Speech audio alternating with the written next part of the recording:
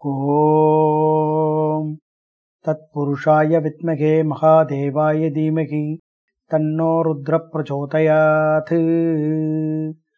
ஓம் நம சிவாய. தென்னாடுடை சிவனே போற்றி, எந்நாட்டவர்க்கும் இறைவா போற்றி. நமச்சிவாய வாழ்க, நாதந்தாள் வாழ்க, இமைப்பொழுதும் என் நெஞ்சில் நீங்காதான் வாழ்க. இன்று அருள்மிகு சாட்சிநாதேஸ்வரர் திருக்கோயில் அமைந்திருக்கும் திருப்புறம்பியம் என்று சொல்லக்கூடிய சிறப்பான ஒரு ஸ்தலத்தை தரிசிக்க இருக்கின்றோம். இன்று ஏன் அதற்கு அப்பெயர் அழைக்கப்படுகிறது என்று முதலில் தெரிந்து கொண்டு பிறகு நாம் அதனுடைய அமைவிடத்திற்கும் அதனுடைய தல வரலாறையும் தலப்பெருமையும் தெரிந்து கொண்டு யாரெல்லாம் இங்கு வந்து தரிசித்திருக்கிறார்கள், அவர்களால் பெற்ற பலன் என்ன, நாம் சென்று அந்த சிவஸ்தலத்தை வணங்குகிற போது நமக்கு கிடைக்கக்கூடிய நல்ல பலன்கள் என்ன, எல்லாவற்றையும் தெரிந்து கொண்டு நாம் அழகாக இன்றைக்கு அருள்மிகு கருப்பண்ண சொல்லி இக்ஷிவாணி என்று சொல்லக்கூடிய அம்பிகையினுடைய உடனுரை அருள்மிகு சாட்சிநாதேஸ்வரர் திருக்கோயிலை அழகுற தரிசிக்க வாருங்களேன், செல்லலாம். அதாவது திருப்புறம்பியம் என்பது போர் நடந்த ஊர். இன்றைக்கும் அந்த ஊரினை அழகாக குதிரைத்தோப்பு என்று அழைக்கிறார்கள். ஏன் குதிரைத்தோப்பு என்று அழைக்கிறார்கள்? அதாவது உதிரம் விழுந்த இடம், அங்குதான் போரிட்டு அவர்கள் புறமுதிரிட்டு ஓடி அந்த இடத்திலே அன்றைக்கு சோழர்கள் ஆட்சி அமைவதற்கு சிறப்பாக அமைந்த இடம் என்றும் சொல்கிறார்கள். அது ஒரு கதை, அதுக்கு பிறகு பார்ப்போம். நாம் இப்பொழுது திருப்புறம்பியம் ஏன் அதற்கு பெயர் காரணம், இப்படி ஏன் அழைக்கிறார்கள் என்று பார்க்க வேண்டும். இந்த சொல்லிலிருந்தே நாம் பிரித்து பார்க்கின்ற பொழுது திரு பிளஸ் புறம் பிளஸ் அயம். இந்த இடத்திலே திரு என்று சொல்லக்கூடிய சொல் தெய்வத்தன்மை வாய்ந்தது, மேன்மையை குறிக்கக்கூடிய சொல், நமக்கு எல்லோருக்கும் தெரியும். புறம் என்று சொன்னால் அது வெளியில் அமைந்திருக்கக்கூடிய பகுதி என்று பெயர். அயம் என்று சொன்னால் நீர் சூழ்ந்த பகுதிக்கு அப்புறமாக அமைந்திருக்கக்கூடிய பகுதி, அதாவது நீர் சூழ்ந்த பகுதிக்கு புறம்பாக என்று சொல்லக்கூடிய வகையிலே அயம் என்று சொன்னால் அதற்கு பொருளாக விளக்குகிறது. எனவே இந்த பொருளை பார்க்கின்ற பொழுது திருப்புறம்பயம், அதாவது முன்னொரு காலத்தில் என்ன நடந்தது, அதாவது கிருதயுக முடிவிலே உண்டான பிரளயத்திலே இந்த ஆலயத்தை காக்குகின்ற பொறுப்பை இங்கு எழுந்தருளி இருக்கக்கூடிய விநாயகர் அழகாக சிவபெருமானுடைய ஆணையை ஏற்று ஓங்காரத்தை பிரயோகம் செய்து 7 கடலுடைய ஆக்ரோஷத்தை ஒரு கிணற்றுக்குள்ளே அடக்கி, அந்த 7 கடல் கிணறு அமைந்திருக்கக்கூடிய அந்த பகுதியிலே இந்த பகுதி கடல் பெருக்கத்தினுடைய வெள்ளத்தினால் புறம்பாக நீர் சூழ்ந்த பகுதி என்பதால் இதற்கு புறம்பியம் என்று அழைக்கப்படுகிறது. இதனை தெய்வத்தன்மை வாய்ந்த இடம் என்பதனால் திருப்புறம்பியம் என்று அழைக்கிறார்கள். நமக்கு தெரிந்துவிட்டது, பிரளய காலத்துல இந்த ஆலயத்தின் உள்ளே வெள்ளம் வரவில்லை. அந்த வெள்ளம் சூழ்ந்த பகுதி தள்ளி அமைந்திருக்கக்கூடிய புறம் அமைந்த ஆலயம், எனவே திருப்புறம்பயம் என்று அழைக்கப்படுகிறது. பெயருக்கான காரணம் தெரிந்துவிட்டது. இது எங்கு அமைந்திருக்கிறது, எப்படி செல்ல முடியும் என்று நாம் தெரிந்து கொள்ள வேண்டும். கும்பகோணத்திலிருந்து திருவையாறு செல்லும் சாலையிலே செல்லுகின்ற பொழுது புளியஞ்சேரி என்று சொல்லக்கூடிய ஒரு ஊர் வருகிறது. அங்கிருந்து சாலையில் வலதுபுறம் சென்றால் முதலிலே திரு இன்னம்பூர் என்று சொல்லக்கூடிய சிவஸ்தலம் வருகிறது. அங்கிருந்து அழகாக செல்கிற பொழுது 3 கிலோமீட்டர் சென்றடைந்தோமானால் இந்த அருள்மிகு சாட்சிநாதேஸ்வரர் திருக்கோயிலாக அமைந்திருக்கக்கூடிய திருப்புறம்பியம் சிவஸ்தலத்தை நாம் அடைய முடிகிறது. எனவே மிகவும் சாலை மார்க்கமாக எளிமையாக சென்றடைய முடியக்கூடிய சிவஸ்தலமாக இது அமைந்திருக்கிறது. இதற்கான ஸ்தல வரலாறு என்ன சொல்கிறது என்று பார்ப்போமே. பிற்கால சோழ பேரரசு உருவாவதற்கு காரணமாக சிறப்புமிக்க போர் நடந்த ஊர் என்று முன்பே நாம் சொன்னோம். இது இந்த போரின் வெற்றியின் நினைவாகவே முதலாம் ஆதித்ய சோழன் இங்கிருந்த செங்கற்கோயிலாக இருந்த இந்த அருள்மிகு சாட்சிநாதேஸ்வரர் திருக்கோயிலை கருங்கல் கோயிலாக கட்டி வைத்தார் என்ற பெருமையும் சொல்லப்படுகிறது. இங்குள்ள ஆலயமானது பிரளய காலத்தில், அதாவது பிரளயம் காத்த விநாயகர் சிறப்பானவர் என்பதால் அவருக்கு முதன்மையான சிறப்பு இங்கு சொல்லப்படுகிறது. இந்த ஆலயத்திலே சிவபெருமான் கிருதயுகத்திலே முடிவில் உண்டான பிரளய காலத்தில் இருந்து இந்த ஆலயத்தை காக்கும் பொறுப்பை இங்கு எழுந்துள்ள இருக்கக்கூடிய விநாயகரிடத்திலே ஒப்படைக்கிறார். எனவே சிவபெருமான் ஆணையை ஏற்று ஓம்காரத்தை பிரயோகம் செய்து 7 கடலின் ஆக்ரோஷத்தை ஒரே ஒரு கிணற்றுக்குள் எம்பெருமானாக இருக்கக்கூடிய விநாயக பெருமான் அடக்கி அந்த வெள்ளத்தை புறமாக அமைய செய்து நீர் சூழ்ந்த பகுதியை வெளியிலே புறமாக அமைய வைத்த காரணத்தினால் இந்த திருக்குளத்தின் கிழக்கே இந்த 7 கிடல் கிணறு என்று ஒன்று அமைந்திருக்கிறது. இந்த தலத்தை காத்த விநாயக பெருமானை வருண பகவானானவர் கடல் பொருட்களாலான சங்கம், நத்தக்கூடு, கிளிஞ்சல்கள், கடல் நுரை ஆகியவற்றால் பிரதிஷ்டை செய்திருக்கக்கூடிய விஷயத்தை பார்க்கிற பொழுது அவ்வளவு சிறப்பாக அமைந்திருக்கிறது. பிரளயம் காத்த விநாயகருக்கு எப்பொழுதும் தேன் மட்டுமே அபிஷேகம் செய்யப்பட்டு இவ்வாலயத்தில் விநாயகர் சதுர்த்தி மிகவும் சிறப்பாக கொண்டாடப்படக்கூடிய பெருமையாக சொல்லப்படுகிறது. இப்படி பெருந்திரளான மக்கள் கூடுகின்ற மதுரையை சேர்ந்த இந்த பகுதியிலே அரதன குப்தன் என்று சொல்லக்கூடிய வணிகன் இவ்வாலய வன்னி மரத்தின் கீழ் பாம்பு தீண்டி இறந்தான் என்கிற கதை ஒன்று சொல்லப்படுகிறது. இவருடன் வந்த இளம் கன்னி பெண்ணாக இருந்த ரத்னாவளி இவ்வாலய ஈசனிடம் அழுது புலம்பி, என்னோடு வந்த அரதகுப்தன் இப்படி பாம்பு தீண்டி இறந்து விட்டானே, நான் என்ன செய்வது, அவருடைய தகப்பனாருக்கு என்ன சொல்வது என்று அழுது புலம்புகிறார். ஈசன் காட்சியளித்து வணிகனை உயிர்ப்பித்து மடைப்பள்ளி, வன்னிமரம், கிணறு ஆகியவற்றை சாட்சியாக வைத்து திருமணம் நடத்தி வைக்கிறார் அந்த ரத்னாவளியோடு. மதுரை சென்ற வணிகனின் மூத்த மனைவி இவளை ஏற்காத நிலையில் இறைவன் சாட்சிகளுடன் அவர் முன் தோன்றி உண்மையை உரைத்தார். மதுரை சுந்தரேஸ்வர் ஆலயத்திலே சாட்சியாக வந்த மடைப்பள்ளி, வன்னிமரம், கிணறு ஆகியன இன்றும் உள்ளது. இந்த வரலாறு திருவிளையாடல் புராணத்திலும் சிலப்பதிகாரத்திலும் வரக்கூடியதாக அமைந்திருக்கிறது. இக்கதை ஒட்டியே பொன்னைவனநாதர், சாட்சிநாதர் என்ற பெயரோடு திருநாமத்தோடு அழைக்கப்பட்டு சிறப்பாக இன்றைக்கு எழுந்தருளிருக்கக்கூடிய அந்த சிவபெருமான் அருள்மிகு சாட்சிநாதேஸ்வரர் திருக்கோயில் என்று அழைக்கப்படுகிறது. இப்படியாக இந்த சிவஸ்தலத்தை அகத்தியர், புலத்தியர், சனகர், சனந்தனர், விஸ்வாமித்திரர் ஆகியோர் வழிபட்ட லிங்கத்திருமேனிகளும் இங்கு அமைந்திருக்கக்கூடியதை பார்க்கின்ற பொழுது இப்படி மகான்களும் ரிஷிகளும் வந்து வணங்கிய இந்த ஆலயத்தை நாமும் சென்று வணங்க வேண்டும் என்கிற ஆசையும் எண்ணமும் நமக்கு தோன்றுகிறது. இங்கு எழுந்தருளி இருக்கக்கூடிய ஆறுமுகனை குழந்தை வடியில் தன் இடையிலே தாங்கி நிற்கக்கூடிய ஸ்ரீ குகாம்பிகை சன்னதி சிறப்பாக அமைந்திருப்பதை கண்கொள்ளா காட்சியாக தரிசிக்க முடிகிறது. இந்த அன்னைக்கு சாம்பிராணி தைலம் மட்டுமே சாத்தப்பட்டு இந்த சிவஸ்தலமானது திருமண பரிகார தலமாகவும் நால்வர், தட்சிணாமூர்த்தி, துர்க்கை சன்னதிகளும் இங்கு விசேஷமாக அமைந்து சிறப்பாக அமைந்திருக்கக்கூடிய இந்த பகுதி சிறப்பும் பெருமையும் பெற்றிருக்கக்கூடிய ஊராக அமைந்திருக்கிறது. இப்படி பிரளயம் காத்த விநாயகர் இங்கு சிறப்பானவராக கொண்டாடப்படுவதால் இந்த ஆலயத்திலே காப்பாற்றியதற்காக விநாயகப் பெருமானை வருண பகவான் கடல் பொருட்களால் செய்யப்பட்டிருப்பது காரணத்தினாலே இங்கு தேன் அபிஷேகம் மட்டுமே அவருக்கு செய்யப்படுகிறது. அதுவும் வருடத்தில் ஒரு நாள் விநாயகர் சதுர்த்தி அன்று மட்டுமே செய்யப்படுகிறது. திருவலஞ்சூழியில் இருக்கக்கூடிய வெள்ளை விநாயகர் கடல் முறையால் இந்திரனால் பிரதிஷ்டை செய்யப்பட்டவர் என்பதும் குறிப்பிடத்தக்கது. இப்படியாக விநாயகருக்கு விநாயகர் சதுர்த்தி அன்று இரவு முழுவதும் தேன் அபிஷேகம் செய்யப்படுகிறது.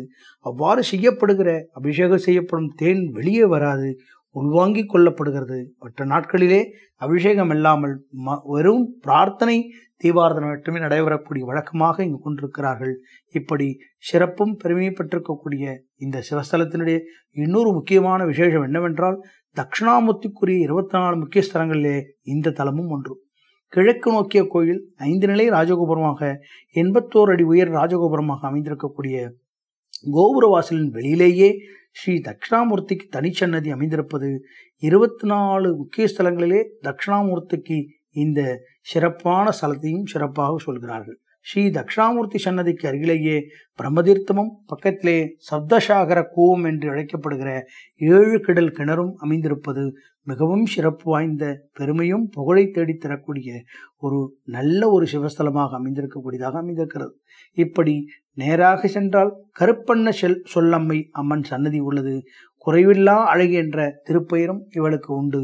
இப்படி பிரளயம் காத்த விநாயகரை வணங்கிவிட்டு முதல் பிரகாரத்துக்கு செல்கிற போது அங்கே சமயக்குறவர்கள் 4 அழகாக காட்சி தருகின்ற அந்த ஆசீர்வாதத்தை நாம் பெற முடிகிறது.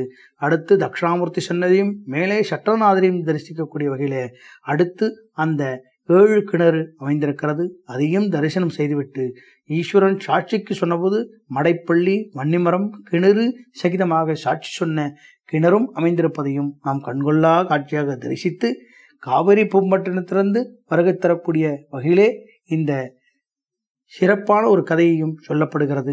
என்ன கதை? ஸ்தலத்தின் பெருமையாக காவிரி பூம்பட்டினத்து தன் மாமன் மகனான ரத்னாபதி என்பவருடன் மதுரையை சேர்ந்த அரதனகுப்தன் என்ற தன் தனவணிகன் மதுரையை நோக்கி பயணித்துக் கொண்டிருந்தான்.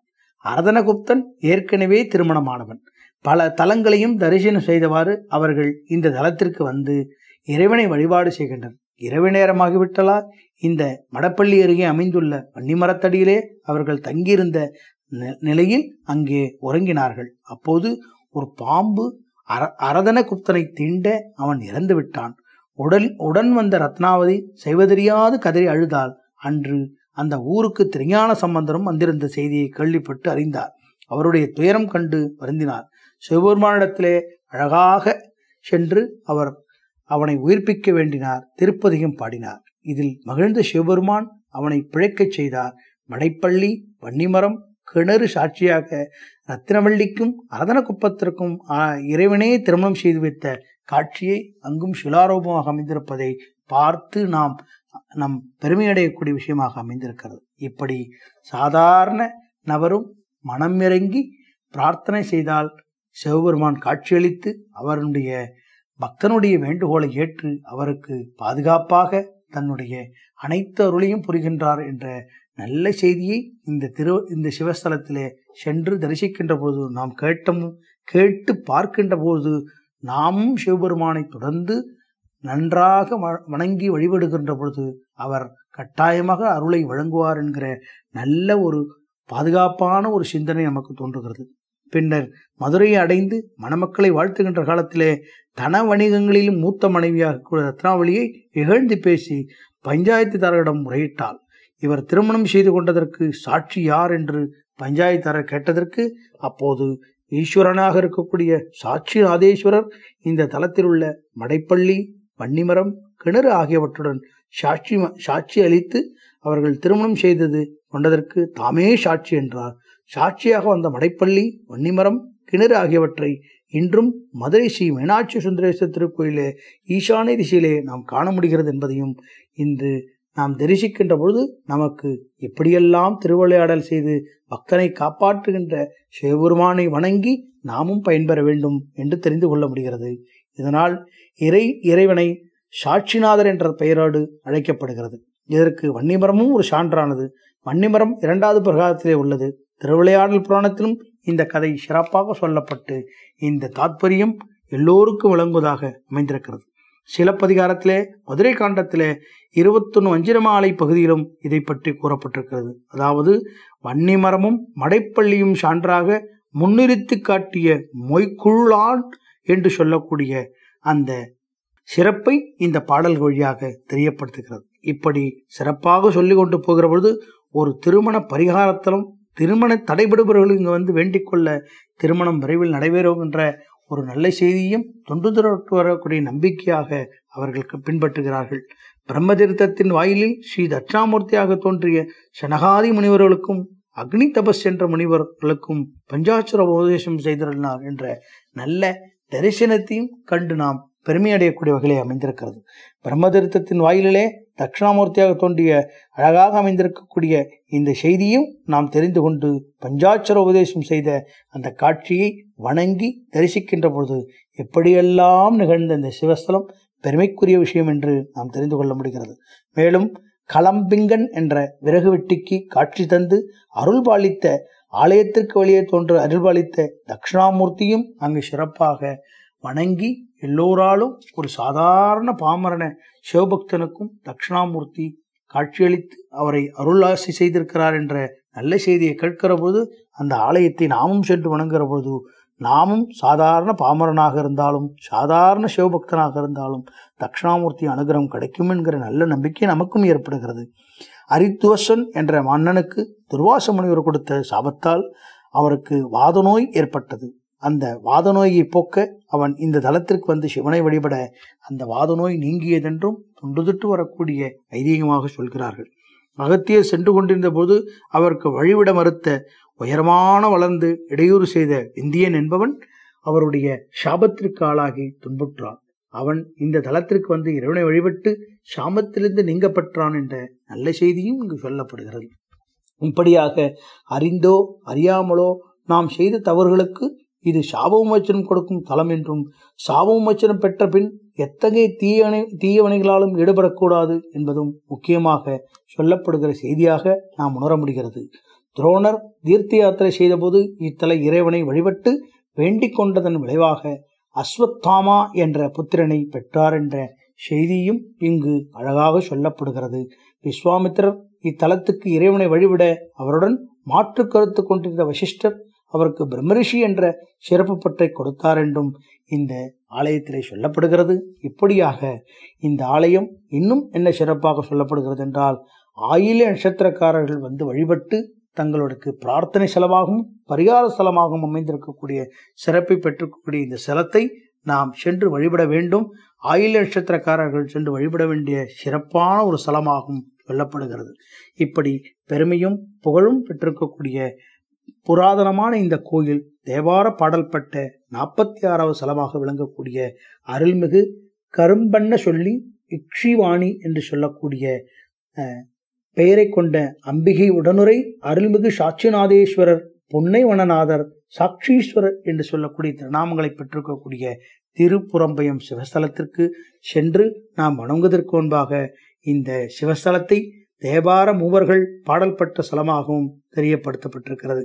இத்தலத்தை திருஞான சம்பந்தர், திருநாவுக்கரசர், சுந்தரர் மற்றும் அழகாக பாடி பதிகம் செய்திருக்கக்கூடிய பெருமையடைந்த ஒரு தேவார பாடஸ்தலமாக விளங்குகிறது. இங்கு எழுந்தருளிருக்கக்கூடிய முருகன் மீது அருணகிரிநாதர் அழகாக பாடியுள்ளார். மாணிக்க வாசகரும் இந்த தலத்தை பாடிய சிறப்பு அருமையாக அமைந்திருக்கிறது என்பதும் சொல்லப்படுகிறது. இப்படி அழகாக அமைந்திருக்கக்கூடிய இந்த சிவஸ்தலம் மூலவராக சாட்சிநாதேஸ்வரர், பொன்னை வனநாதர், சாட்சீஸ்வரர் என்று சொல்லக்கூடிய திருநாமங்களை பெற்று சிவபெருமான் நமக்கு தரிசனம் தருகின்றார். இப்படி இங்கு எழுந்தருளிருக்கக்கூடிய அம்பிகையின் திருநாமமாக கருப்பண்ண சொல்லி இக்ஷிவாணி என்று சொல்லக்கூடிய பெயரை வடமொழியிலும் திருநாமம் பெற்றிருக்கக்கூடிய சிறப்பாக காட்சி தந்து அருள்பாலிக்கிறார். இந்த தலத்தினுடைய சலவிருஷமாக புன்னை மரம் அமைந்திருக்கக்கூடியது. இந்த ஸ்தலத்தில் அமைந்திருக்கக்கூடிய தீர்த்தம் பிரம்ம தீர்த்தம், திருக்குளம், சப்தசாகர கூரம் என்று சொல்லக்கூடிய 7 கடல் கிணறும் அழகாக அமைந்திருப்பது சிறப்பை பெற்றிருக்கக்கூடிய சிவஸ்தலமாக அருள்மிகு சாட்சிநாதேஸ்வரர் திருக்கோயிலாக அமைந்திருக்கக்கூடிய தேவார பாடல் பட்ட 46வது சிவஸ்தலம் திருப்புறம்பியம் என்று சொல்லப்படுகிறது. இப்படி பெருமையும் புகழும் மிகவும் மகிமையும் வாய்ந்திருக்கக்கூடிய இந்த சிவஸ்தலத்தை பக்தர்கள் சென்று வணங்குகிற பொழுது அவர்களுக்கு கிடைக்கக்கூடிய நற்பலன்களாக திருமணம் தடைபடுபவர்கள் இங்கு வந்து வேண்டிக் கொள்ள விரைவில் திருமணம் நடக்கும் என்றும் சொல்லப்படுகிறது. புத்திர பாக்கியம் இல்லாதவர்கள் வந்து வேண்டிக் கொள்ள புத்திர பாக்கியம் கிடைக்கும் என்றும் இந்த திருப்புறம்பயத்தை சிறப்பாக சொல்லுகிறார்கள். கல்வியில் மேம்பட வேண்டிக் கொண்டால் கல்வி கேள்விகளிலே சிறந்து வழங்கலாம் என்றும் சொல்லப்படுகிறது. ஆயில்ய நட்சத்திரக்காரர்கள் பரிகார ஸ்தலமாக இந்த திருப்புறம்பயம் அமைந்திருப்பது மேலும் சிறப்பாக சொல்லப்படுகிறது என்ற நல்ல செய்தியை உங்களுக்கு இன்றைக்கு தெரிவித்துக் கொண்டு நிறைவு செய்கின்றேன். ஓம் நம சிவாய. தென்னாடுடைய சிவனே போற்றி, எந்நாட்டவர்க்கும் இறைவா போற்றி. நமச்சிவாய வாழ்க, நாதந்தால் வாழ்க, இமைபொழுதும் என் நெஞ்சில் நீங்காதான் வாழ்க.